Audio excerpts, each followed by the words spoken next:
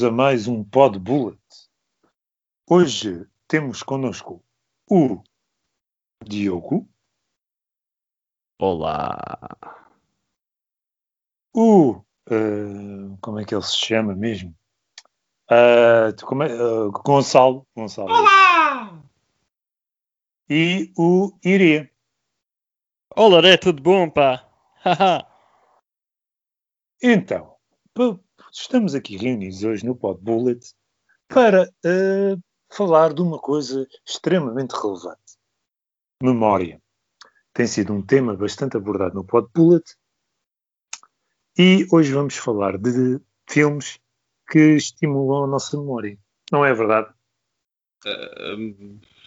Ok. É isso. Sim. Então vá, agora mais a falar a sério. Hoje vamos falar sobre filmes que nós vimos numa qualquer fase da nossa vida e que nos despertam em nós uma saudável nostalgia. Exato. São filmes que temos uma qualquer relação afetiva positiva, não são filmes recentes, digamos. Também não são filmes, não precisam de ser filmes da idade pré-histórica, mas são sim filmes que ao longo da nossa vida nos acompanharam e, portanto, vamos para os filmes de nostalgia. É assim o nome do episódio. Agora era a altura para pôr o jingle. No fundo estamos a reproduzir a fórmula da Disney, não é? Portanto, a Disney já percebeu que a nostalgia é que vende e nós estamos a tentar fazer igual. E repara que tens mais razão do que pensas, Iria. Mas eu não estou a gozar de todo. Não, é verdade. É uma ponto que eu depois vou fazer depois. Eu estou a tentar pôr o jingle da nostalgia a tocar por trás. Mas não... direitos de autor. Não deu. Foi abaixo. Ok. E pronto, e para começar esta bandalheira saudável, vamos começar com então, o Diogo. Epá, não. Então o Iria. Tu nunca queres começar? Eu não gosto de começar. Pá. Não vá, é o Iria. Olha, mas tu gostas disto, Diogo? Epá, eu não gosto de nada, pá, eu não gosto de nada. A gente paga-te mais. Vê-se mesmo que é do Sporting, foda-se.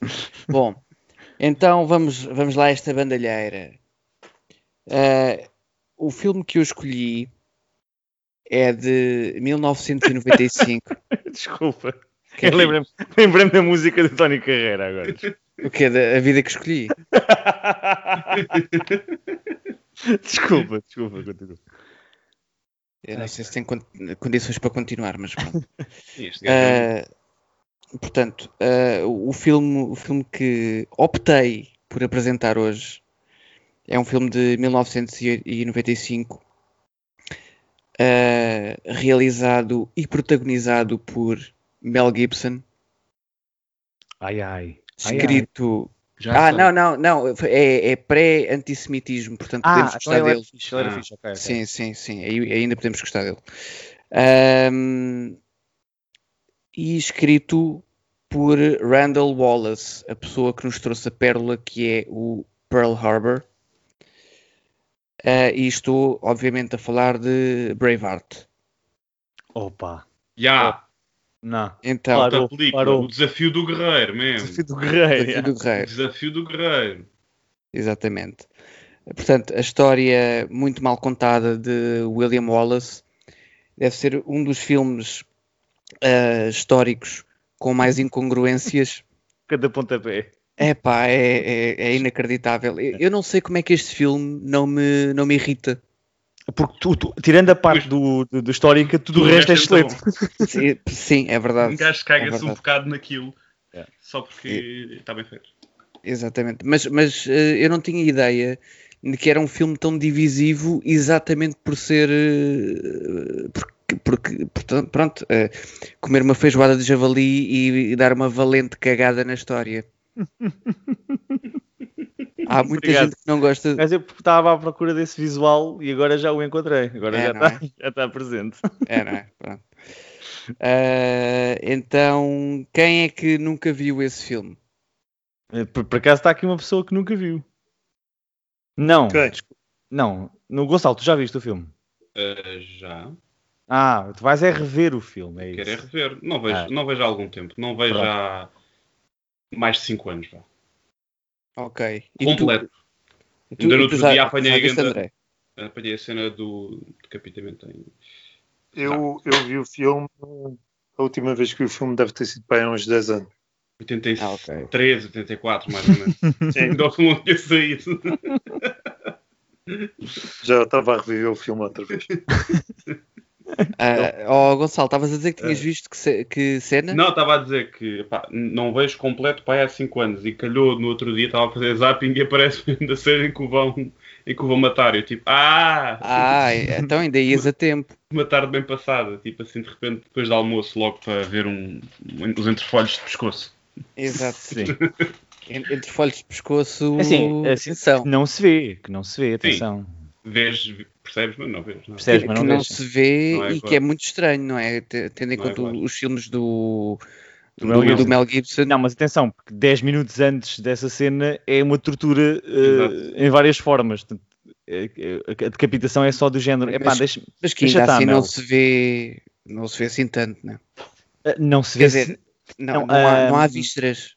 Exatamente, sim, as vísceras está fora do ecrã. Cenas da Apocalipse. E não há a cena dos cavalos. Eu não lembro, não sei se há a cena dos cavalos, porque ele historicamente foi amarrado a 4 cavalos. Não. Ali é com cordas.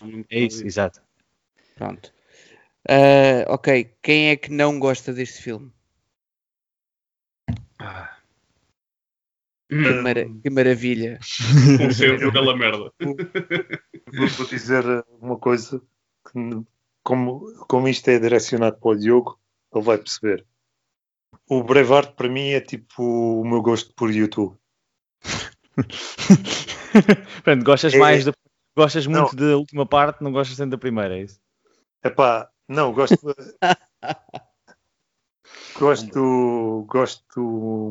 como é que eu ia dizer? Há dias que eu gosto do filme, mas é daqueles filmes que eu acho que com o tempo também já não vejo. Como o Gonçalo disse, eu às vezes apanho partes do filme a dar. O filme completo não vejo há 10 anos. Mas aqui e ali ao longo destes anos já vi partes soltas. Mas é um filme que eu tenho uma relação um bocado, não queria dizer amor-ódio, mas gosto, não percebo o culto, mas não, pessoalmente não percebo, don't believe the hype. Não percebo o culto, mas respeito. Eu sei que é confuso aquilo que eu acabei de dizer, mas é tudo o que tu dizes. Assim, tudo o que eu digo é... Não, mas, por exemplo, tu dizes, Mório, eu gosto bem do filme. Eu consigo compreender como uma pessoa que tem os gostos que tu tens, gosto muito do filme. És bem da estranha. Não. Tipo, pessoal que gosta de coisas históricas e por aí fora, eu percebo. Agora, para mim,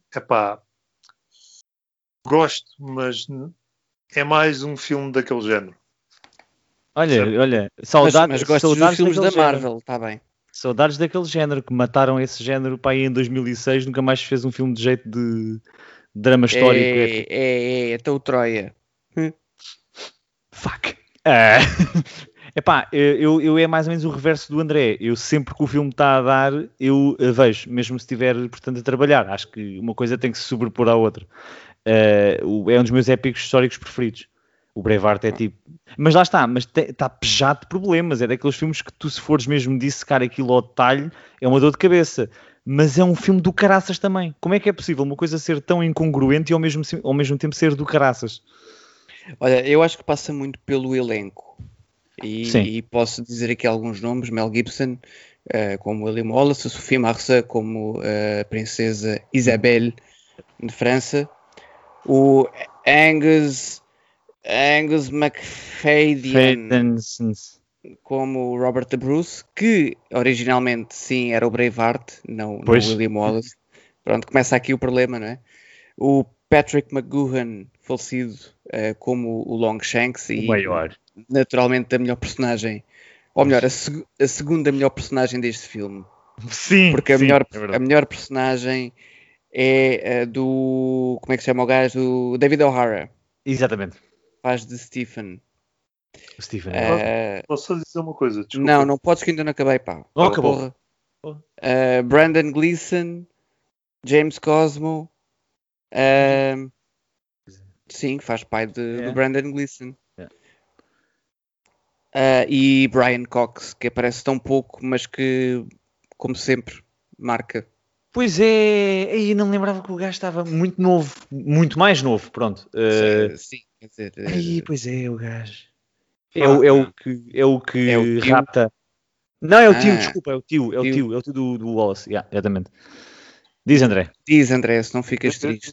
Só queria dizer uma coisa que é... eu, por menos, eu sou um bocadinho literal em algumas cenas, que é... O que o Diogo disse foi uma coisa interessante, que é... O filme, quando tu começas a analisá-lo, está pejado de problemas. E eu tenho uma coisa, isto é um defeito que eu tenho, que é...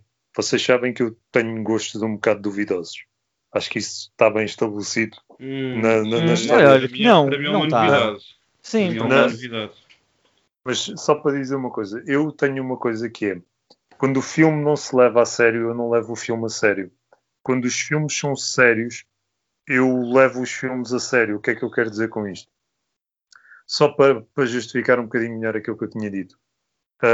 Como o filme leva-se muito a sério, quando eu estou a ver, eu não consigo às vezes desligar-me daqueles problemas que o Diogo estava a dizer que o filme tem. Era só isso. Eu só queria acrescentar essa coisa. Mas achas que o filme leva-se muito a sério?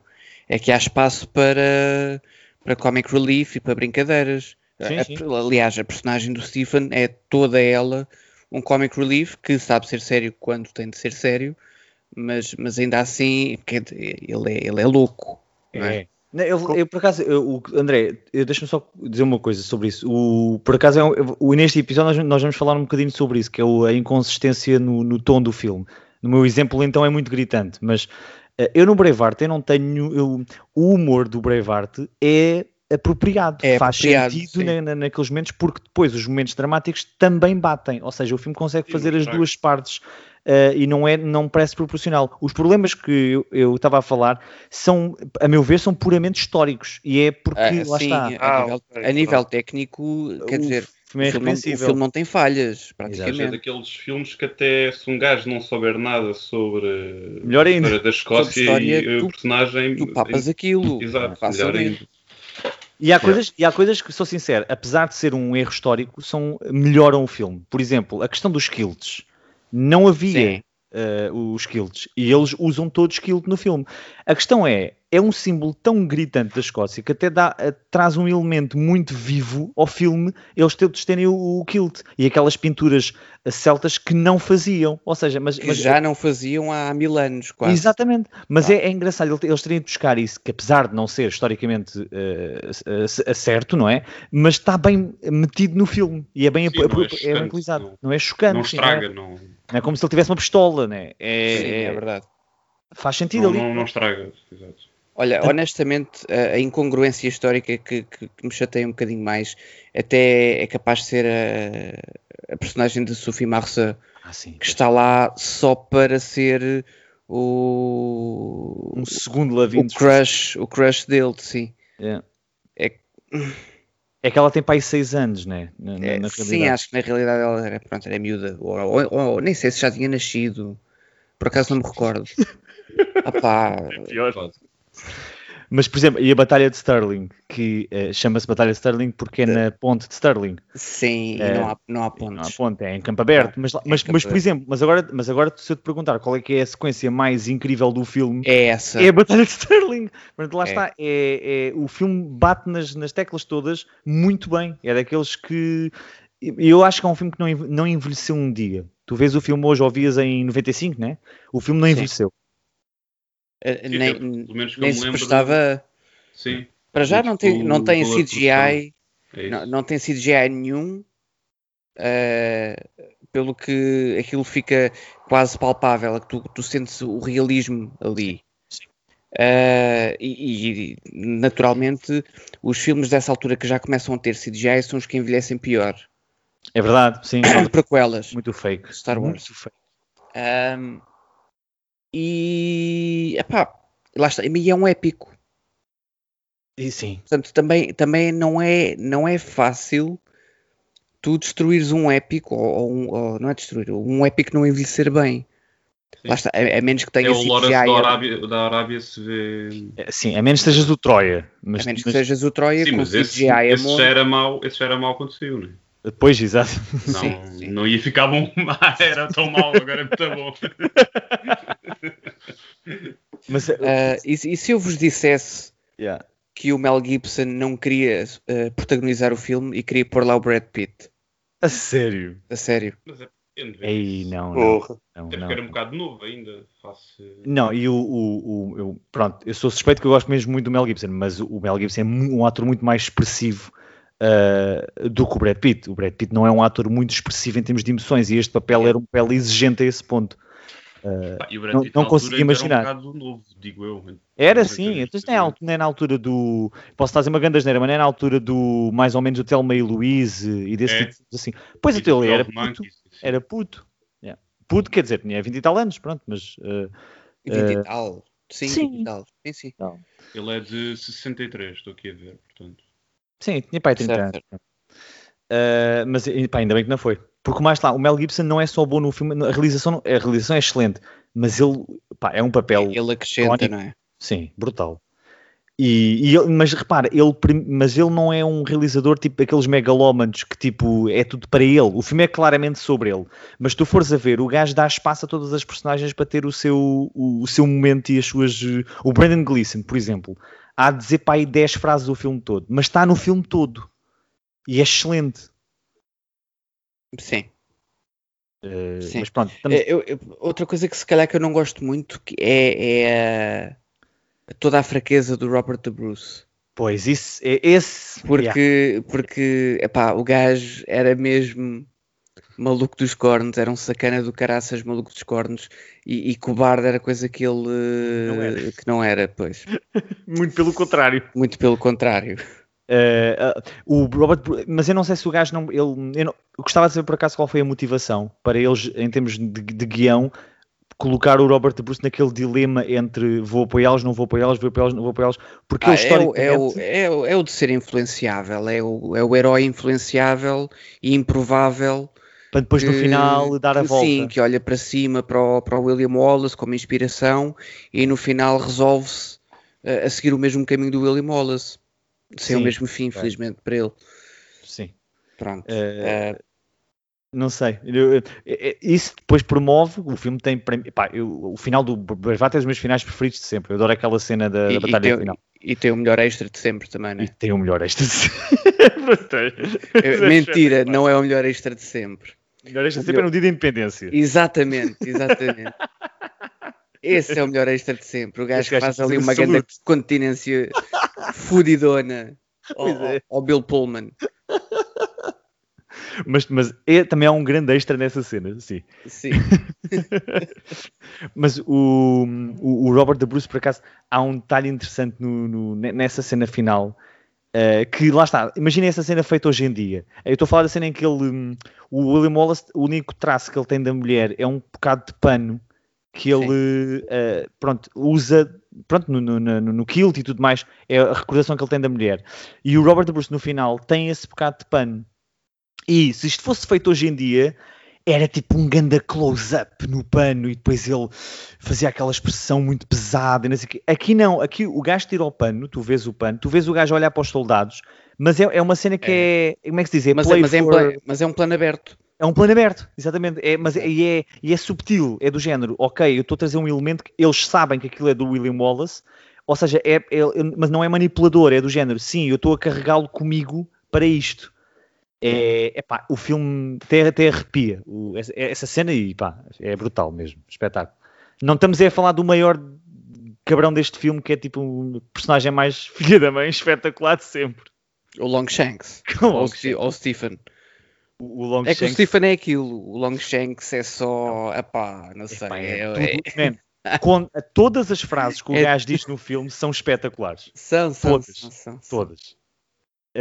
Sendo obviamente a melhor quando ele explica o problema ele diz que the problem with Scotland is that it's full of Scots. E vai ali ao agudo. É ao agudozinho. Sim, a olhar para Sophie Marceau com aquele ar de cabrão. E quando ele tem que... O filho dele, pronto, digamos que não é uma pessoa com muita autoridade. E ele, quando chega, percebe que o filho só fez merda. E então ele basicamente espanca o filho e depois o filho está a chorar num canto e ele senta-se numa cadeira e diz: eu não posso deixar o meu filho conduzir o exército contra o Wallace, porque só o Wallace vê-lo ao longe no campo era o suficiente para arrasar a Inglaterra. Mas lá está. Mas ele usou o termo My Fragile Son. My Fragile Son. Muito bom. Tanto que a seguir aparece o amante do filho. Sim. E ele dá-lhe só ganda kick pela janela e espeta-se lá em baixo. E portanto há estas cenas de humor, mas depois o filme é bué da carregado, sim. Gonçalo, tens que rever com alguma urgência. Com alguma brevidade, prometerei fazê-lo. Só uma questão, vocês lembram-se de quando é que viram? Eu também. Primeira quando vez? É que vi? Sim, a primeira vez. Porque este filme é de 95. Vocês lembram-se quando é que viram a primeira vez? Eu acho que este ainda foi daqueles que ratei também de videoclube com, sei lá, 12 anos, 13. E depois vi talvez uma segunda vez completa, lá está, há tipo, sei lá, 5 anos, 6 mais ou menos. Mas a primeira eu sei que era novo, porque eu lembro-me de trazê-lo do videoclube com 12, 13 anos. 99, 2000, pai. Então ainda na altura do videoclube também, cassete, não? Cassetezinha. Sim. Fogo. Eu tenho a cassete cá em casa também. Gravado da TV. Sim, exatamente, RTP. Exato. Com os deve estar com grande qualidade. Está excelente. É que tem os intervalos e tudo. Caga no 4K. Com a formiga ali no cantinho a queimar mesmo. Não era a formiga, era o Dot, pá. Tu nem és da altura do Dot. O Dot. Eu adoro falar do Dot. Dot é muito bom. E eu cheguei a cair nessa trampa. Eu também, claro. Tudo. Embrulhado completamente, claro. Iria mais alguma coisa sobre o Braveheart ou vamos avançar? Acho que podemos avançar. Então vamos avançar e agora vamos para o Gonçalo. Obrigado, André. Clara, estás a lado em Fátima Campos. André Fátima Campos. Bom, então o meu filme é ligeiramente mais antigo que o do grande João. Portanto, é do melhor ano de sempre. Portanto, estou a falar do ano de 1994. Ano que teve excelentes filmes como, portanto, ficção de polpa. Opa! Não, este é um dos que não é do que eu vou falar. Estou a dizer que neste ano saiu ficção de polpa. Saiu também aquele gajo que jogava ping-pong e fazia coisas. E também ia à tropa. O Forrest Gump, ou o que é? Forrest Gump. Sei lá. Suspeitos do Costume. O Rei Leão. E saiu também o Dumb and Dumber, obviamente. E saiu também outro filme chamado Os Condenados de Shawshank. Ui! Ou o que tu vais trazer para aqui? O que eu vou trazer para aqui. Isto é tudo filmes leves. Ou Um Sonho de Liberdade no Brasil. Portanto, The Shawshank Redemption, lançado em 94. Escrito e dirigido por Frank Darabont. E é baseado num livro de Rita Hayworth. É baseado num livro do Stephen King, peço desculpa, que se chama Rita Hayworth and the Shawshank Redemption. Este é um dos muitos filmes baseados em livros do Stephen King.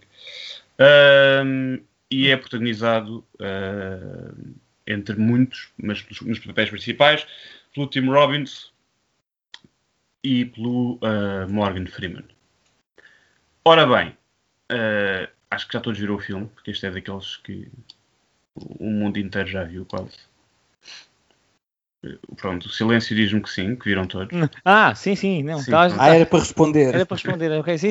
Não, eu calculei que sim, portanto avancei. E porquê é que eu escolhi este filme? O critério foi mais ou menos simples, porque eu não sei se eu acho que nunca tinha falado disto aqui. É uma revelação tipo Alexandre Alencastre na alta definição. Este foi, se calhar, o primeiro filme adulto, ou filme para adultos, que eu aluguei com vontade própria. Ou seja, basicamente, até certa idade ia ratar filmes ou comédias parvas, ou filmes de ação mais random, ou desenhos animados, ou whatever. E este foi o primeiro filme, digamos, com pés e cabeça, e com alguma qualidade que eu escolhi. Lá está. E cujo critério foi apenas ler a contracapa e achei piada, passar-se numa prisão e tal. Portanto, despertou uma curiosidade. E felizmente acertei, porque o filme, efetivamente, visto mesmo agora com uma grande distância, até porque eu já vi este filme várias vezes, várias, tipo mais 6 ou 7, continua a ser bastante bom e, portanto, continua a ser um filme excelente. E, portanto, correu bem. Portanto, marcou-me sempre um bocado a aleatoriedade, porque eu literalmente não tinha Metacritics, nem sites, nem nada para me basear na escolha, nem sequer ninguém me tinha dado uma tip, foi mesmo chegar lá, ler a contracapa, ok, parece interessante, bora. E, portanto, fiquei sempre com um carinho especial pelo filme. De dizer aqui algumas curiosidades interessantes sobre este filme. Este filme deve ser o filme que teve mais pessoas possíveis, pessoas conhecidas, para o papel principal. Aliás, para o papel feito pelo Tim Robbins, que é feito o personagem do Andy. Pronto. Também sinopse breve para quem ainda não viu. Basicamente trata-se de um tipo, este gajo, o Andy, interpretado pelo Tim Robbins, que é condenado injustamente por um crime, por um homicídio que ele não cometeu. E, portanto, nós sabemos isto, mas ainda assim ele vai preso e vai precisamente para a prisão de Shawshank. E é aí que depois conhece o outro grande personagem do filme, que é o Red, interpretado pelo Morgan Freeman. E pronto, e depois o resto do filme é um bocado um misto de ele tentar fugir da prisão com também descobrir-se a si próprio, conhecer-se a si e aos outros, enfim, pronto. Pontos interessantes sobre o filme sem grandes spoilers. Como eu estava a dizer, curiosamente o personagem no livro do Morgan Freeman supostamente é um irlandês, é dito mesmo como um irlandês branco. É mesmo descrito no livro, mas foi por indicação mesmo da produtora que criou o Morgan Freeman, e portanto o Morgan Freeman foi selecionado. E de facto há um momento no filme, e no livro também, em que ele pergunta, o Andy, o personagem do Tim Robbins, pergunta ao Morgan Freeman porque é que o tratam por Red, e ele diz mesmo que talvez seja por eu ser irlandês. Tipo, nem ele próprio, pronto, conseguiram arrumar assim essa questão para poder ter escolhido o Morgan Freeman. Mas depois o personagem do Tim Robbins podia ter ido para N pessoal. O realizador queria que fosse o Gene Hackman ou o Robert Duvall, mas nenhum deles estava disponíveis. Também consideraram o Clint Eastwood ou o Paul Newman, também não. O papel também foi oferecido ao Tom Cruise, ao Tom Hanks e ao Kevin Costner, e rejeitaram porque o Tom Hanks estava a fazer o Forrest Gump, o Costner estava a fazer o Waterworld, o Tom Cruise não sei. Supostamente o Nicolas Cage e o Johnny Depp também foram sondados, portanto foi sondado a Hollywood inteira, basicamente. Até que... o Charlie Sheen também. Até que pronto, lá chegaram ao Tim Robbins depois do gajo ter visto um filme que é o Jacob's Ladder. O Jacob's Ladder, sim. Pronto, de 90, e acho que foi por isso que foi escolhido. Portanto, o Tim Robbins foi tipo a 28ª. Não há mais ninguém vai o gajo. Pronto. Era tipo ele ou Adam Sandler, quase, aqui nada, em Hollywood. Mas, há aqui algumas opções que eu quando vejo até é estranho, porque sei lá, por exemplo, atores como o Gene Hackman ou o Robert Duvall acho que já eram muito velhos, até porque o Andy convinha ser mais novo que o Morgan Freeman, portanto, iria ser estranho. O Paul Newman é a mesma coisa, o Clint Eastwood é a mesma coisa. Talvez aquele que eu conseguisse ver melhor seria o Tom Hanks, mas estava a aprender a jogar ténis de mesa, portanto não pôde vir. E pronto, passado estas curiosidades, É efetivamente um filme que eu aprecio bastante. Também teve umas quantas nomeações para arrecadar portanto, Oscars e esse tipo de cenas, mas foi tudo para o filme do gajo que joga ténis de mesa. Completamente roubou o show a toda a gente, inclusive é um filme... Mas estás a desdenhar o Forrest Gump como se não fosse um bom filme. Não, mas repara, quando no mesmo ano tu tens, portanto, um filme como o Pulp Fiction, Os Condenados de Shawshank e o Forrest Gump, para mim o Forrest Gump é o pior dos três. Sim, também concordo. Certo, mas um deles é Tarantino, portanto está automaticamente excluído. Sim, mas era o primeiro, era praticamente o segundo filme dele, podia haver esperança. Sim, é verdade. E em retrospectiva era o que ele devia ter ganho. Sim, pronto, eu não tenho nada contra o Forrest Gump. O Forrest Gump é, como dizes, um bom filme. Agora, o Pulp Fiction é o quê? O Pulp Fiction dava um episódio para 12 horas, portanto podemos passar à frente. E não tem ninguém a jogar ténis de mesa, por isso é que não ganhou. Mas, pronto, obviamente que o Tom Hanks também ganhou para melhor ator e tudo mais, e bem, e cenas, mas pronto. O filme, portanto, acabou por ter só 7 nomeações, não tendo ganho nenhuma, mas pronto. Dizer também que este é o mesmo realizador que tem muito poucos filmes. Aliás, eu acho que ele tem tipo filmes mesmo realizados, ele tem tipo 3 filmes, sendo que o outro é o À Espera do Milagre. O Green Mile. O Green Mile, exatamente, pronto. E também tem algo. E também tem também é Prisões, pronto. Sim. E depois tem mais um filme chamado The Majestic com o Jim Carrey, que eu acho que deve ser mau. Pronto. É giro. Pronto. E é isto que eu tenho a dizer, e portanto, basicamente, é por isso que este filme é um filme de nostalgia para mim. Então, mas eu fiquei sem perceber, a tua ligação com o filme é a nível narrativo ou é o quê? Qual é a tua ligação? Acima de tudo, narrativo, sim, porque lá está, o próprio filme, aliás, todos já vimos e temos a concordar que destaca-se, pelo menos para mim, pela história e as interpretações, porque lá está, não é um filme que tenha uma realização à Pulp Fiction, não tenha nada de inovador, tem uma banda sonora muito boa também, e tem alguns momentos tipicamente de puxar a lágrima / ficares com bué da pena do personagem A ou B, mas efetivamente aquilo que me agarrou no filme e a nostalgia do filme foi, lá está, ser o primeiro filme que, por exemplo, me despertou para a questão da prisão. Tu percebeste literalmente, ok, estar preso, o conceito de estar preso, estás a ver, que tu pensas tipo, aquele gajo está preso, está bem, mas depois quando te apercebes o que é estar preso, até porque, lá está, há mais personagens. Quem é que morreu? Ninguém. Continua, segue jogo. Sorry.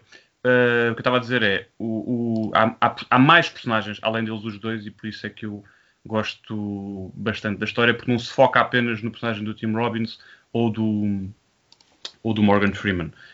Um dos personagens que eu gosto mais, e deixa-me ver se me lembro se eu consigo encontrar, exato, é interpretado pelo James Widmore, que é o Brooks Walton, que é um tipo que está preso, ele próprio diz que esteve preso a vida toda, que é o tipo que trabalha na biblioteca e é o que andava com o carrinho com os livrinhos nas várias celas, não sei se se lembram. E esse gajo, basicamente, spoiler, ao fim de lá está, aí 70 anos na prisão, uma coisa assim, ele consegue sair, ele é desculpado, é libertado, pronto, já mesmo muito velhinho, e depois quando sai cá para fora, ele não consegue aguentar o mundo. Exato, eu lembro disso. Ele tinha, sei lá, ido para a prisão nos anos tipo 40 e de repente há carros e ele põe-no a trabalhar completamente afastado. Põe-no a trabalhar numa grocery shop, num mini mercado, e ele fica completamente apavorado com tudo e ele não aguenta aquilo tudo e acaba por suicidar. E esse para mim foi um dos momentos fortes do filme, que é do tipo, tu pensas aí, é brutal, o gajo finalmente conseguiu sair, mas depois percebes que ele já não conseguia viver fora da vida dele, tinha sido a prisão. E, portanto, o personagem do Andy, do Tim Robbins, no fundo, luta contra isto. E o próprio personagem do Morgan Freeman também teve, se calhar, muito perto deste desespero. E no final acaba por não... Bem, a gente já está a fazer spoilers, portanto, no final eles acabam por se... O Morgan Freeman acaba por conseguir também a liberdade e o Tim Robbins consegue mesmo escapar, que também é uma cena de fuga muito fixe.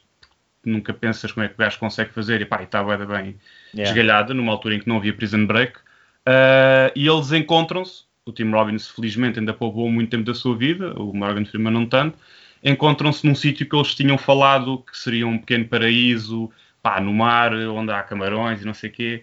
Mas pronto, a minha ligação ao filme é talvez mesmo a parte mais de história, personagens, e precisamente esta visão que dá lá está, de uma vida, de vidas perdidas, no fundo, de pessoas que tiveram vidas perdidas por vicissitudes da vida.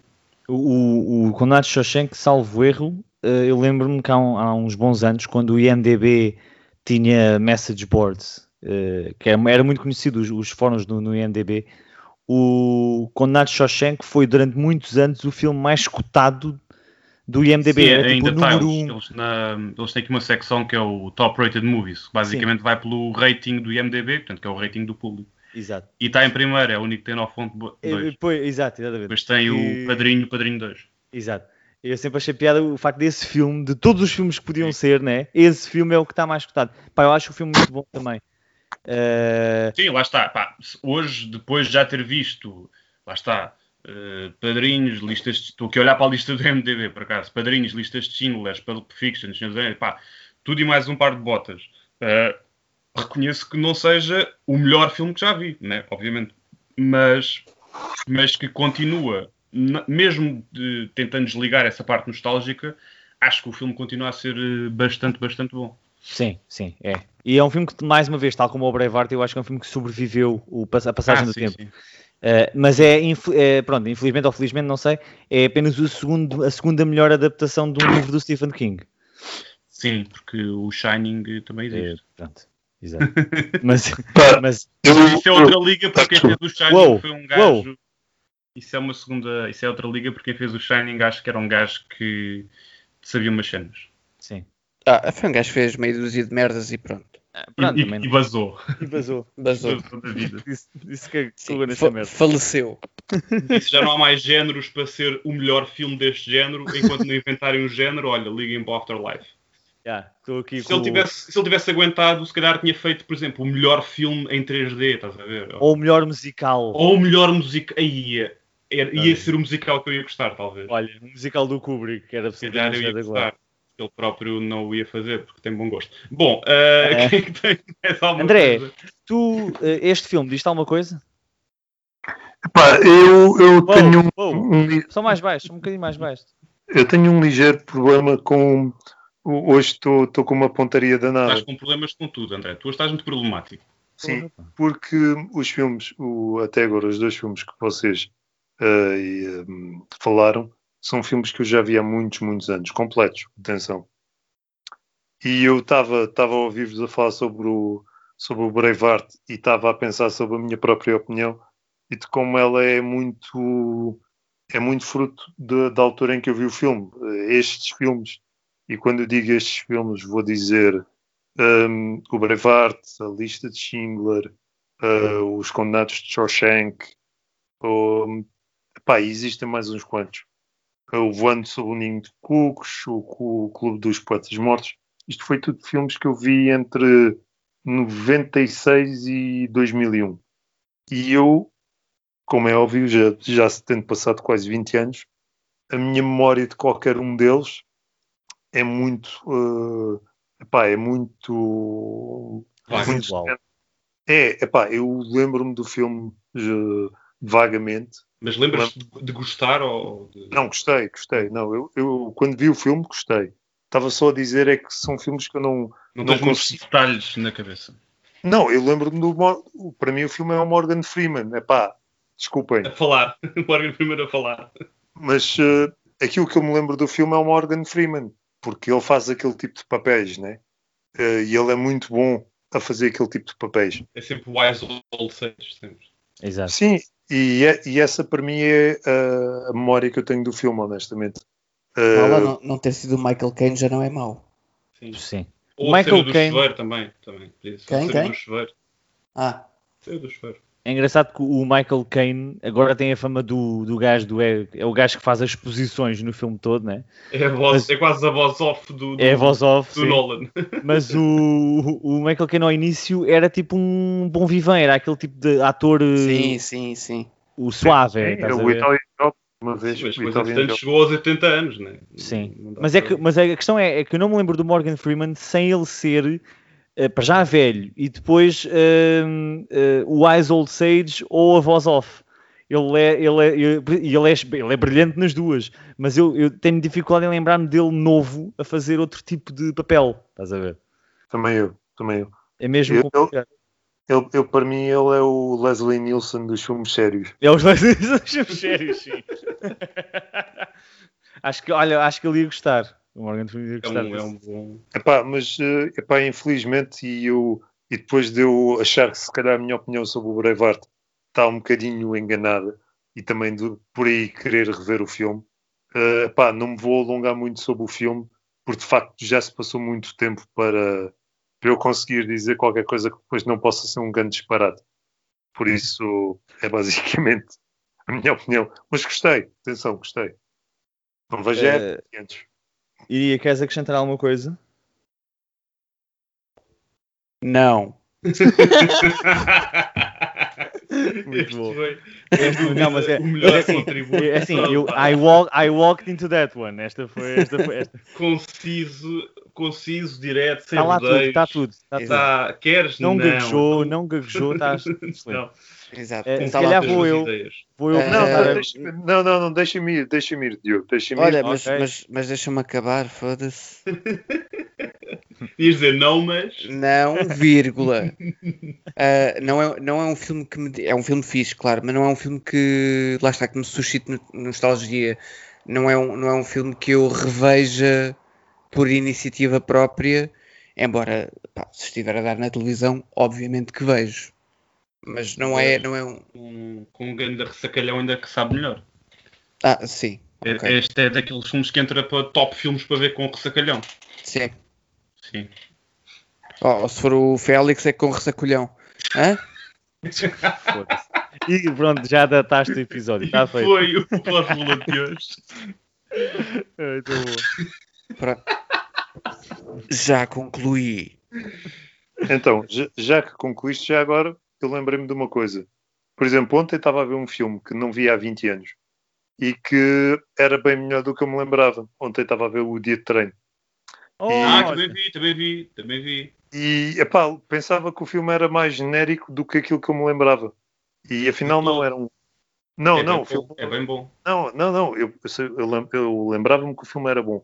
Mas pensava que era mais fórmula. Já. E estava a ver o filme e eu... afinal isto não é tão formulaico como eu pensava que era. Bom, agora eu normalmente sou o gajo dos shenanigans, né? Sim. É o teu nome do meio. André Shenanigans. Mas eu vou falar de um filme que me diz muito. O filme é de 2005. E decidi falar do filme por uma razão. Não sei se vocês partilham isto, mas eu pelo menos é algo que eu noto. Eu acho que o cinema hoje em dia é um bocado de extremos. O que é que eu quero dizer com isto? Tu tens filmes que são extremamente culto e são muito elaborados, e depois tens os filmes blockbuster, que aquilo é só fluff. E não tens um meio termo, digamos. Não tens filmes meio termo em que são filmes que conseguem fazer as duas coisas e fazê-las bem. Os chamados sólidos sets. Desculpa? Os chamados sólidos sets. Sim. O filme que eu vou falar chama-se Thank You for Smoking. O filme é de 2005. Nice. E porquê é que eu estava a falar de um estilo que não é muito comum? Isto são comédias isto, o Kiss Kiss Bang Bang, o Savages, o Done in Real Life. Yeah. São filmes que são comédias com tópicos sérios, com algum grau de seriedade, mas que ao mesmo tempo são filmes leves. E eu acho que hoje em dia são poucos os filmes que são feitos assim. Pá, e o último filme do mesmo género, e já para mim já é muito comercial, é um Knives Out, para aí. Ou seja, que é um filme sério, mas... Sim. Ou seja, são filmes que são divertidos, têm um elemento sério e conseguem conjugar bem as duas coisas. Nunca deixem de ser um filme de comédia, no fundo, que este é. O que é o Thank You for Smoking? O Thank You for Smoking é um filme do Jason Reitman, acho eu. E é sobre... já agora, o outro filme desta categoria seria o Up in the Air. Que eu gosto. Eu sei que é um filme polémico, mas eu gosto do filme. E isto tudo para dizer o quê? O Diogo adora, acho. Um grande fã. Grande fã. Este filme é sobre um lobista, desculpem a expressão, do tabaco. E a jornada dele, entre aspas, com o filho de 12 anos. E é uma comédia extremamente interessante. Tem um casting também muito bom. E que acaba por ser uma comédia negra / uma sátira a todo o tipo de indústrias lobby. Não só a indústria do tabaco, mas a indústria das armas, a indústria... Qual era a outra? Pronto, agora não estou a lembrar da outra. Mas, das bebidas, acho eu. E é um retrato muito sobre a sociedade americana, porque nós normalmente levamos a palavra lobby como uma palavra negativa, mas os lobbies nos Estados Unidos, como vocês sabem, são legais e são coisas perfeitamente normalizadas. Portanto, no fundo é uma sátira sobre a sociedade americana e sobre como é que aquilo está organizado. O filme, para mim, tem bastante piada. Não é um filme, não vou dizer que é um filme super, não é uma obra-prima, mas é um filme com bastante qualidade e que eu acho que consegue fazer rir e pensar-te, mas não fazer pensar, mas não é uma coisa também super profunda em termos de camadas. Faz as duas coisas bem e eu acho que é isso que eu sinto um bocado de falta, é aquele meio termo, porque ou tens comédias muito óbvias ou tens coisas que muitas vezes acabam por ser são conceptuais, que acabam por ser mais interessantes do que ter piada. Percebem o que é que eu estou a dizer? Sim. E este faz esse bom equilíbrio, que é, tem um conceito, mas faz-te rir com esse conceito. É um pouco aquela coisa quando nós falamos do novo humorismo, né? O novo humorismo faz tudo, menos fazer piadas que te façam rir, né? E portanto é isso. O elenco é muito interessante. Aaron Eckhart, Maria Bello, Sam Elliott, Katie Holmes, William H. Macy. Naomi Watts. Não. J.K. Simmons, Robert Duvall. O Aidan Brody. Tem aqui muita malta. Rob Lowe. Rob Lowe tem boa da piada. Isto tudo para dizer o quê? É um filme que, quando nós decidimos falar de nostalgia, eu associei isto a uma fase em que estava a descobrir outro cinema, estava a começar a ter mais opinião e comecei a sair um bocado dos filmes mais mainstream.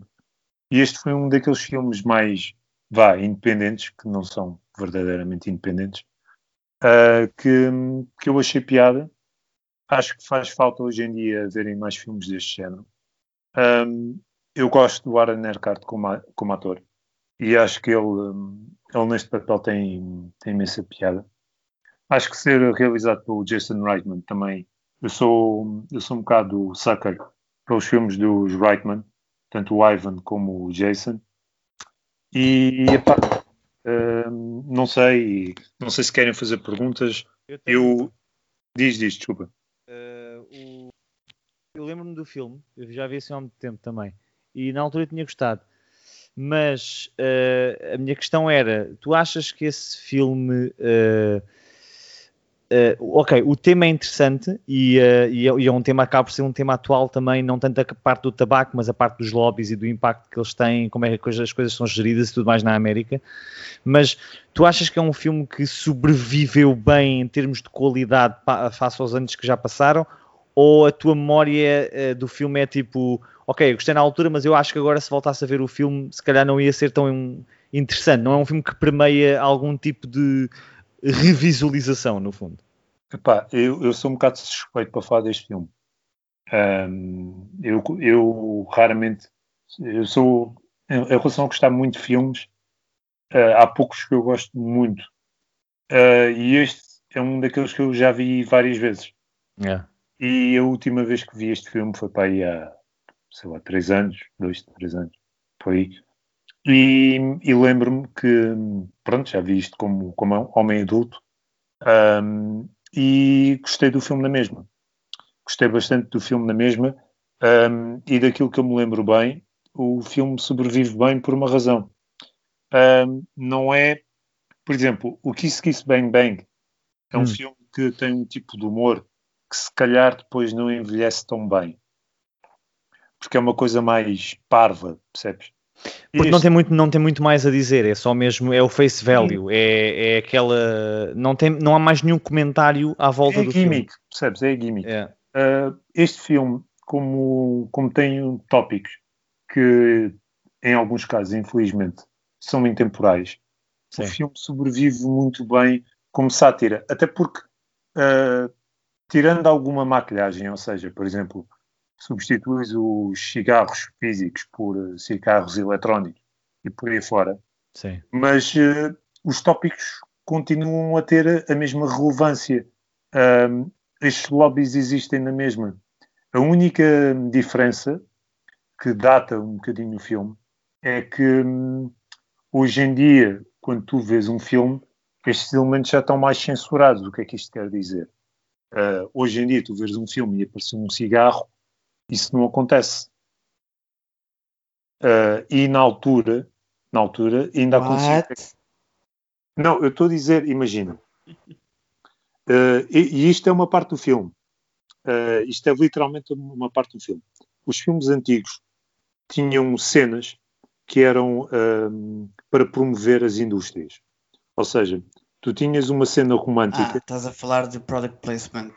Sim, em que o product placement era feito com cigarros, com armas, com outras coisas. E o filme reflete um bocado isso.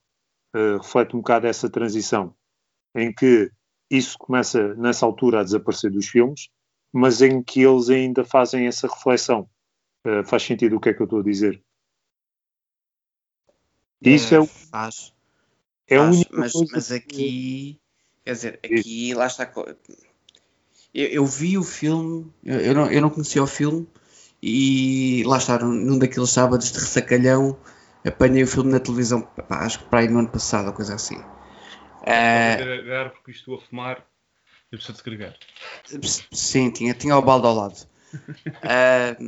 E lá está, também não achei que fosse um filme extraordinário, mas é endearing.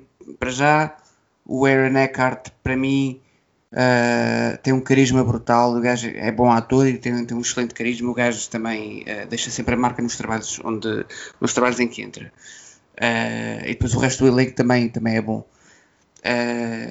E eu lembro-me de lá estar assim com o olho meio aberto e eu, thank you for smoking, isto deve ser uma bela merda.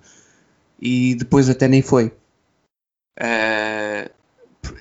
E voltando àquilo que estavas a dizer, eu assumi que essa parte era exatamente uma sátira quando os filmes faziam isso. Sim, portanto não está descontextualizado. Não, Iria, sim, tens razão. A única coisa que eu estava a dizer é que o Diogo estava a falar do filme poder ser datado ou não. E eu estava a dizer... Mas o Diogo não sabe o que diz. E a única coisa que eu estava a dizer é que a única coisa que podia ser ligeiramente datada era essa parte, porque já parece que foi há uma eternidade que isso desapareceu dos filmes, percebes? Ou seja, não é uma parte que hoje em dia seja tão relevante como era na altura, percebes? O impacto que na altura aquela piada tinha, se calhar hoje não é a mesma coisa, é só isso. Era a única coisa que eu estava a dizer. Do filme. E daí não sei, porque saltou-me logo à memória, não num filme, mas uma série, todo o product placement da Coca-Cola em Stranger Things. Sim, mas é exatamente e não isso. É a gozar. Mas quando eu estava a falar do product placement, estava a falar do tabaco. Mas o product placement, no fundo, uma coisa substituiu-se por outra. De antes era álcool, era armas, era tabaco. Hoje em dia... Ok. Não tinha entendido que estavas a ser específico relativamente ao tabaco, ao álcool, Sim. ou armas. Estava Ok. porque o tabaco é uma grande parte do filme, percebes? A indústria tabaqueira, como é o trabalho dele, e ele tem que, basicamente, já agora, ainda bem que falaste nisso, porque vou introduzir só um pequeno elemento e é rápido. Ele basicamente é aquele gajo que tu tens uma criança com cancro, porque se fumou alguns cigarros, e ele é aquele gajo que vai lá e vai desvalorizar. Não, mas se calhar não foi se calhar não foi como é que se chama? Se calhar não foi o tabaco. E toda esta história, toda esta coisa da moralidade e o facto do tabaco e os efeitos do tabaco, e na altura, como vocês sabem, estávamos a passar aquela transição de deixar-se poder fumar em espaços fechados e por aí fora. Isso tudo é uma coisa mais datada, entre aspas. Ou seja, o filme, se calhar, para mim, teve um bocado mais impacto por causa também disso. Por causa da altura em que o filme saiu. Saiu numa altura um bocado... Era isso que eu ia dizer, é que o filme é muito um reflexo da era do Bush, no fundo, era na altura do Bush filho, enquanto presidente, e também era uma altura... E por aí fora. E do Dick Cheney, sim, ou seja, era um filme que também por aí é um filme, não é uma questão de ser datado, mas é um filme que reflete muito um período histórico muito concreto, com dramas muito específicos. Por isso é que eu estava-te a perguntar se achavas que o filme tinha ultrapassado tinha sobrevivido ao fim destes anos todos, por ser tão específico, percebes? Eu acho que, lá está, se não formos tão literais, como eu estava a ser, eu acho que o filme acaba por não estar datado porque, como o Iria disse bem, basicamente o product placement existe, foi só as coisas mudaram. Ou seja, antes era uma coisa, agora é outra, percebes? Tudo o que está assente na lógica do filme, e agora que se começa a falar também dos efeitos colaterais do vaping, aplica-se hoje em dia, percebes? Aquilo que ele vai para uma televisão dizer podia ser perfeitamente encaixado no que é hoje em dia dito em relação ao vaping, percebes? Portanto, é e não é datado. Eu gosto do filme, não acho que seja um filme, como o Elias estava a dizer, uma obra-prima, mas eu nisso sou muito compartimentalizado com os filmes. Ou seja, há filmes que eu adoro por serem exatamente aquilo que aspiravam a ser. Que é, este filme não aspirava a ser um grande filme de comédia. Aspirou a ser uma boa sátira que te faz rir. E como uma boa sátira que te faz rir, para mim o filme é ótimo. Não significa que seja um ótimo filme. Percebes? Sim. É só isso. Mas é um filme que eu guardo com muito carinho. E como é um filme que é muito obscuro, entre aspas, obscuro, vocês percebem. Para mim é um filme underrated. Yeah. Achei por bem partilhar com vocês. E pronto, lá está. Há um elemento de nostalgia muito específico associado a este filme. É isso. Desculpem o monólogo, mas eu gosto mesmo muito deste filme. Não, já me tinhas falado deste filme, inclusive há algumas vezes do Thank You for Smoking. Lá está, o Aaron Eckhart, eu também concordo com o Iria, é um ator super carismático. Ele tem, ele não é um actor man, tipo o Bradley Cooper, que quando entra no filme tu sabes que ele está a representar, ele faz aquela cara de representação. O Aaron Eckhart é diferente, ele é super natural, e mesmo quando faz papéis assim mais carregados e pesados, nomeadamente no Thank You for Smoking, mas também por exemplo no Dark Knight, ele tem uma aura à volta dele de carisma e likeable. E ele consegue ser likeable, sim, exatamente. Mesmo quando os papéis às vezes exigem mais, uma coisa mais obscura ou mais negra emocionalmente. E o gajo, mas por acaso é um ator que, sinceramente, nos últimos anos eu não me lembro de mais nada que ele tenha feito.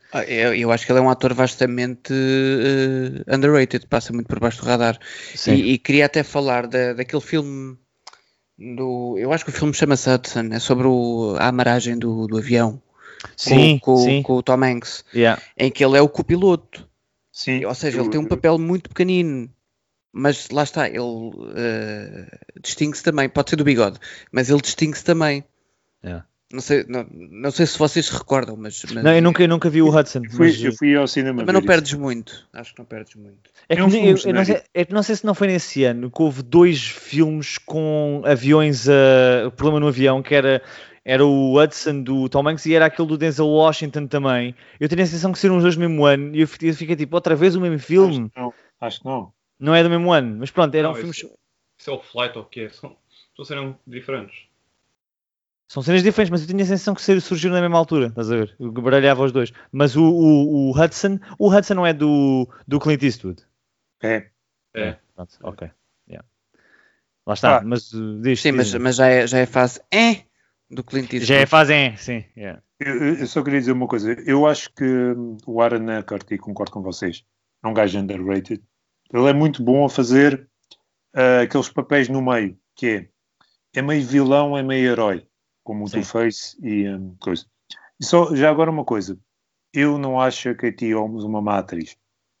Acho que quando ela é bem empregue, quando há um tipo de papel que ela consegue fazer, ela só consegue fazer aquele tipo de papel. Mas ela até é fixe a fazer aquele tipo de papéis. Vocês percebem o que é que eu estou a dizer? Não. Sim, chama-se Fenómeno Ben Affleck. Esse craque, mas por exemplo, se tu fores ver o... Merda, agora esqueci-me do nome do filme. Mas é um filme fixe com ele e com o Jeremy Renner. É o The Town. É o The Town, exatamente. Esse filme é fixe. O Ben Affleck está fixe no filme. Pois e é mesmo dele o filme. Ele é realizado por ele. E ele está fixe no Gone Girl também. Sim. Ele é específico, para aquele tipo de papéis. Exatamente, é isso. Não dá para fazer de Gandalf. Pronto. Não. Eu só trouxe a Katie Holmes porque nós gozávamos muito na altura em que ela estava com o Tom Cruise, que ela era assim um bocado prop como atriz, e eu acho que não, eu acho que serviceable, percebes? Sim. Aquele tipo de papéis ela faz bem, pronto, não lhe peçam para fazer mais nada, né? Mas aquele tipo de papéis ela faz bem. Ok, mais alguma questão aqui do Obrigado por Fumares? Take us home, Diogo. Obrigado pelo night.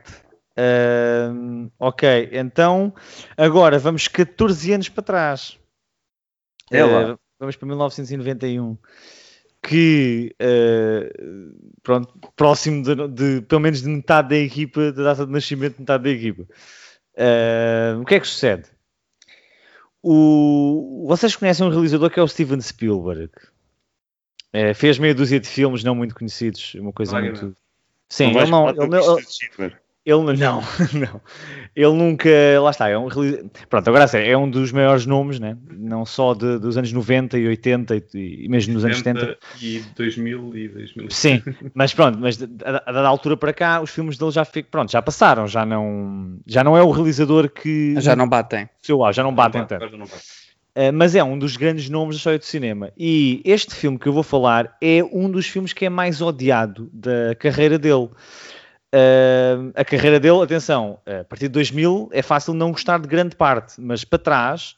Calma, Nixon depois. Sim, eu disse grande parte. Para trás de 2000, ele tem 2 ou 3 filmes que não são muito apreciados só. E este é o maior deles. No entanto, para mim, este filme tem um grande impacto na minha infância porque foi dos filmes que eu mais vi quando era pequeno e dos que eu gostava mais. E tive a possibilidade de revê-lo agora há pouco tempo também, para fazer o tal teste de como é que a coisa envelheceu. Porque, pá, brincar a brincar já foi há, portanto, quase 30 anos. E o que é que sucede? Este filme chama-se Hook. E é um filme... Pronto, é um filme sobre... É uma espécie de sequela, né? Tu gostas do filme, né? É uma espécie de sequela do Peter Pan. Portanto, só que neste caso a história é sobre um Peter Pan adulto que esqueceu todo o seu passado enquanto Peter Pan e a Terra do Nunca e todas as coisas que aconteciam lá, e nesta nova vida deste Peter Pan, ele chama-se Peter Banning e é um advogado bem sucedido, mas é um advogado que só vive para o trabalho, basicamente quase que não dá atenção nenhuma aos 2 filhos, não dá atenção nenhuma à mulher, é daqueles mesmo obcecados com o trabalho e está agora no meio de um grande negócio e tudo mais. Pronto, está numa grande altura da sua carreira, onde ele põe de parte a família, basicamente. A certa altura, o Capitão Gancho, neste caso, portanto, o Hook, regressa, sem nós vermos ele a regressar, de facto, mas rouba-lhe os filhos e leva-os para a Terra do Nunca, para a Neverland, portanto, para forçá-lo a voltar e a salvar os miúdos e obviamente a lutar contra o Capitão Gancho. Pronto, eu não sei se vocês viram este filme, mas vou-vos só dizer que o Peter Pan é interpretado pelo Robin Williams e o James Hook, o Capitão James Hook, é interpretado pelo Dustin Hoffman. Bom, porquê que este filme é bué da fixe? Pá, o filme é bué da fixe porque, e este é o ponto que eu queria fazer em relação ao que o Iria estava a dizer ao início, da Disney e daquela máquina de fazer filmes à base da nostalgia. É que este filme é o completo dedo do meio a toda essa indústria da Disney. Porque é numa altura em que o Peter Pan já era conhecido e já havia meios para fazer um remake, como agora fazem todos os anos, dos filmes da Disney. O Rei Leão em CGI, o Aladdin com o Will Smith. Pronto, essas merdas. Afinal, pagas 30 paus para veres no Disney Plus. Exatamente. O Hook não. O Hook é uma sequela desta história. É uma sequela que corre imensos riscos porque tem poucas ligações à obra original, tirando as personagens, obviamente, e o passado delas, mas toma muitos riscos na forma como trabalha esta história, porque o Peter Pan é um homem de meia idade, o Capitão James Hook também é mais velho, obviamente, quer dizer, ele é mais velho, não, ele tem sempre a mesma idade na Terra do Nunca, mas tem aquele aspecto já mesmo de mais velho. E é uma história sobre um herói, neste caso, um homem a tentar recapturar um pouco da sua infância e da sua juventude e tudo mais, ao mesmo tempo que tenta restabelecer uma ligação com a família que ele, por outros motivos, se desligou dela.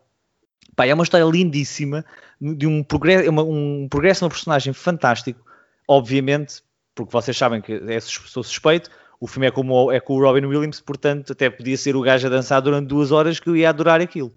Mas ele faz de facto uma performance espetacular. O filme ele faz todas as partes bem. Ele faz de advogado obcecado bem, ele faz de gajo parvo e tolo que anda ali, não sabe o que é que está a fazer muito bem, e depois quando ele tem que se tornar o Peter Pan, ele torna-se o Peter Pan. E tem aquela cena de miúdo, mas também de corajoso, da bravura, tem os elementos todos, e ele dá todas essas fases da personagem de uma forma excepcional.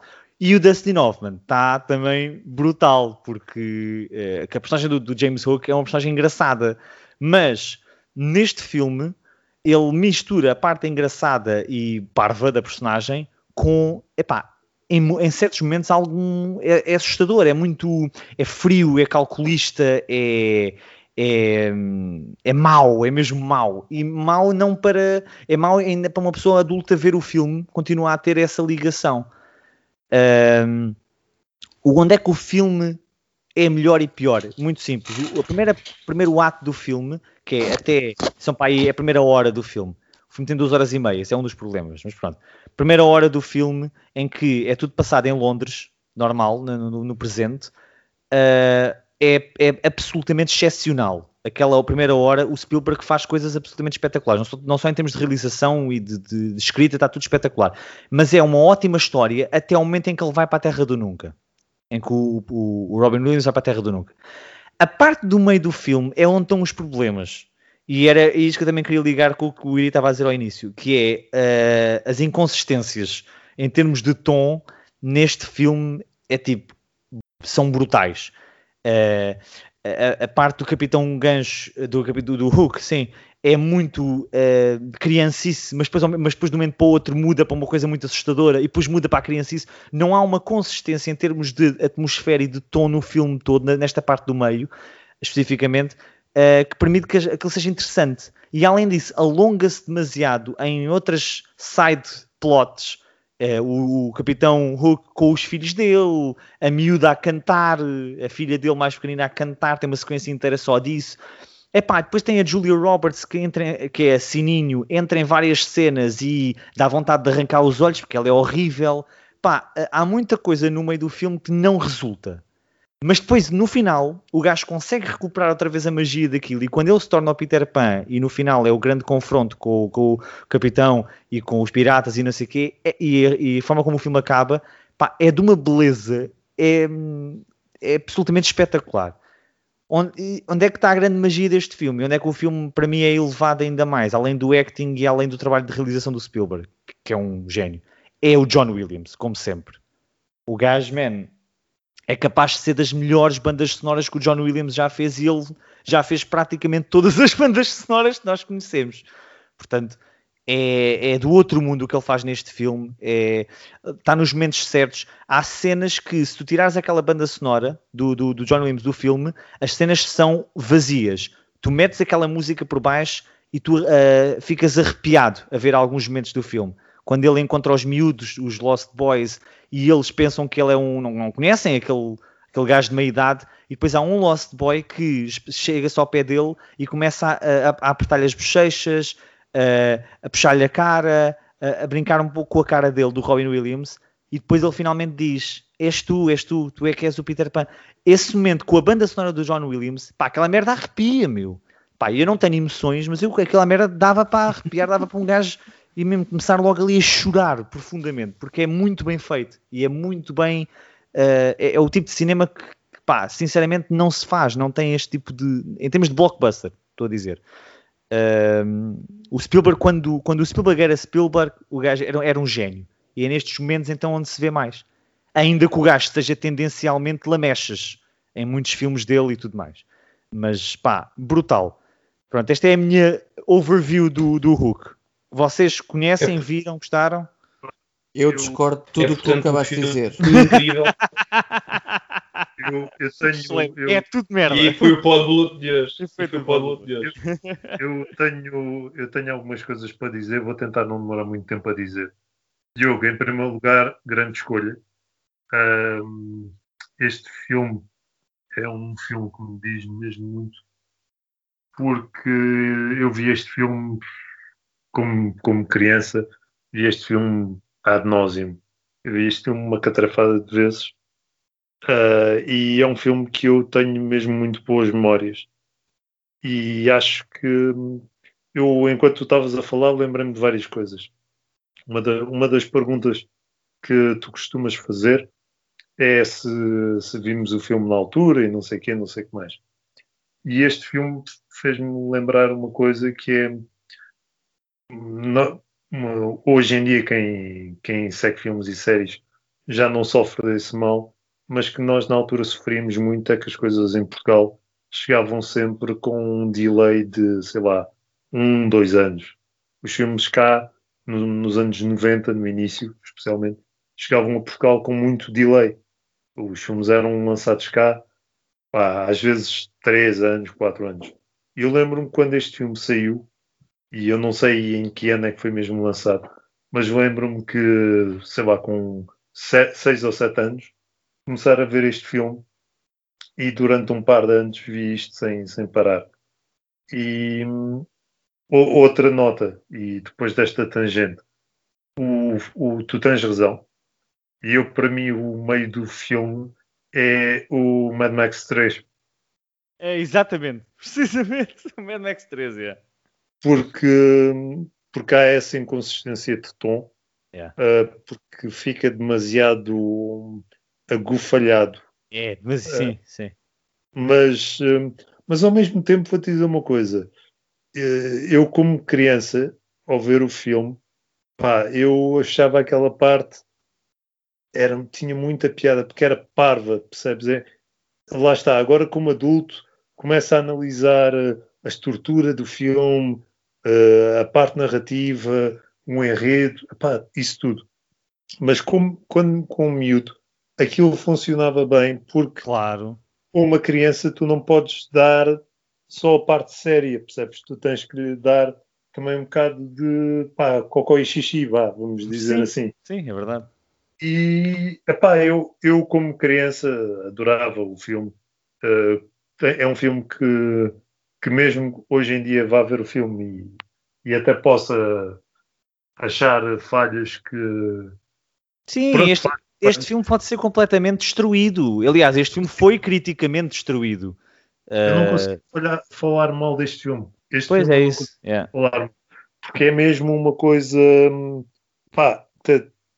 acho que para quem nasceu no início no final dos 80, início dos 90, este filme tem peso sentimental, diria eu. Sim. Só para dizer uma coisa, o filme, e não sei se foi pioneiro, atenção, mas o filme tem um bocado uma trope dos anos 90 muito repetida, especialmente nos filmes para crianças, vamos dizer assim, que é a pessoa que está mal na vida ou que está bem na vida, mas está demasiado perdida na carreira e depois quer se redescobrir e acontece uma qualquer coisa que depois faz isso acontecer.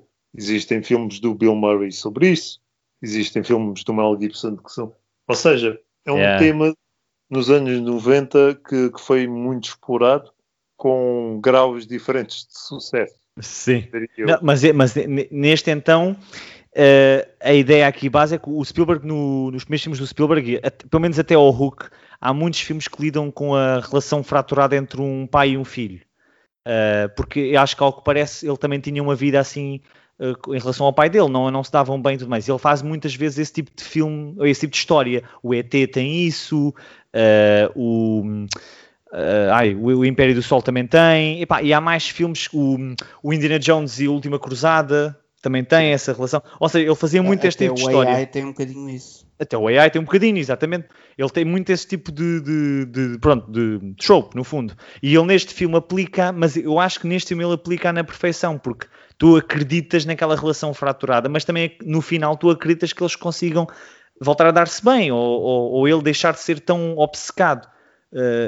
com o trabalho e de facto ser o Peter Pan, de ser aquela referência para os filhos e para toda a gente.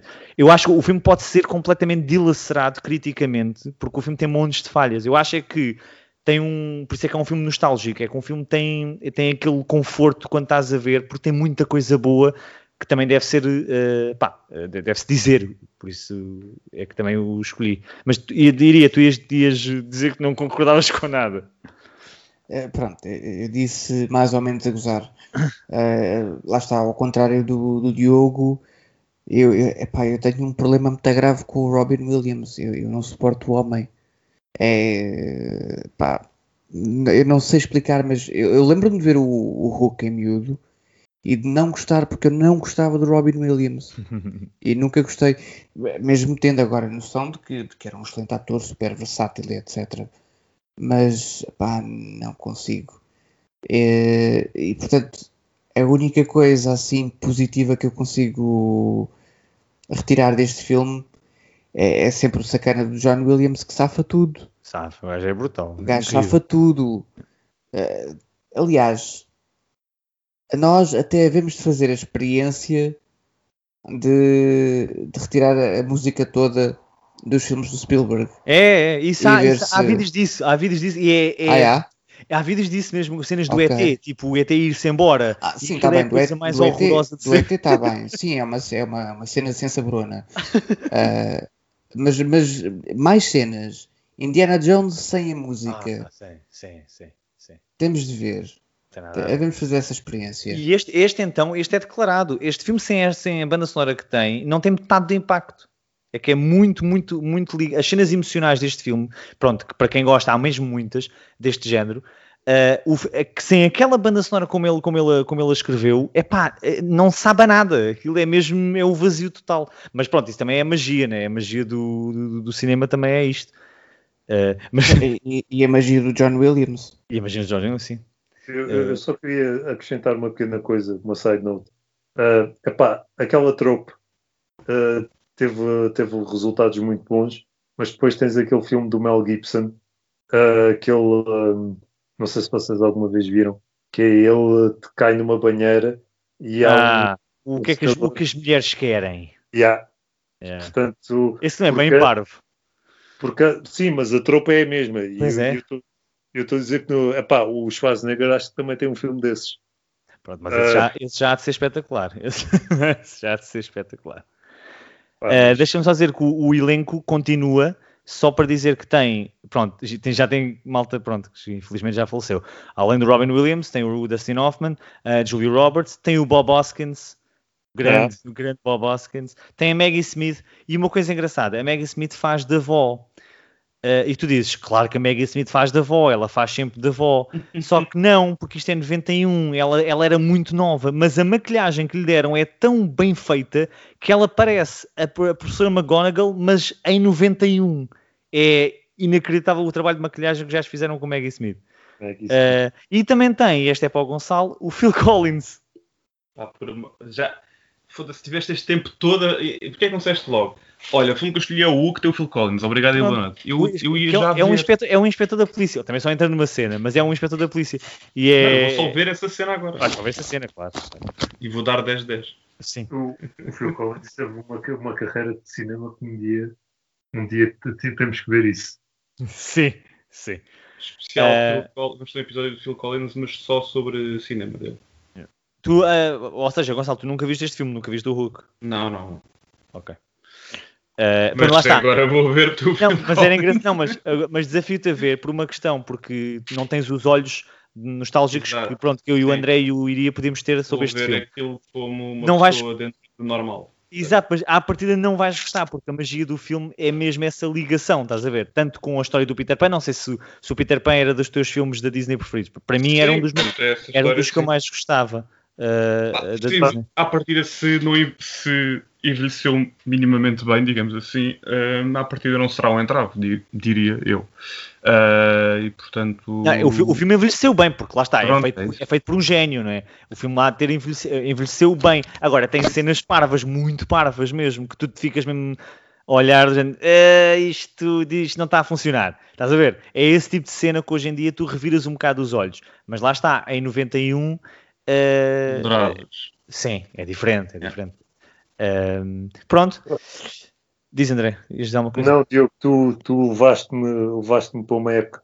É tudo o que eu posso dizer. Sim. Agora a seguir vais ver o Peter Pan musical com o Hugh Jackman, que isso é que é ganda filme. Olha. Ganda filme. Não, é que agora fiquei a pensar no Flubber, fiquei a pensar no Flubber, pois no professor chafrado. Pronto, aquela tropa. Os 90s. Não, atenção, porque os 90s foram muito bons para o Robin Williams também, porque é lá que os papéis dramáticos mais conhecidos dele também estão todos lá, né? Portanto, e o Mrs. Doubtfire também. E o Mrs. Doubtfire, exatamente. Foi uma década muito boa. Pronto, está feito. Querem acrescentar mais alguma coisa ou vai tudo para casa? Nostalgia is a hell of a drug. Olha. É tudo o que posso dizer. Cocaine. Sim, if you wanna hang out, you gotta. Hey, smoke weed every day. E pronto. If you wanna be my lover, gotta get with my friends. Friendship lasts forever. No. Friendship isn't. No. Make it as Estou? Espetáculo. Parece que foi de propósito. Não? Beijinhos. Então, olha, voltaste para dizer adeus. Então, adeus. Pronto, beijinhos. Yeah. Yeah!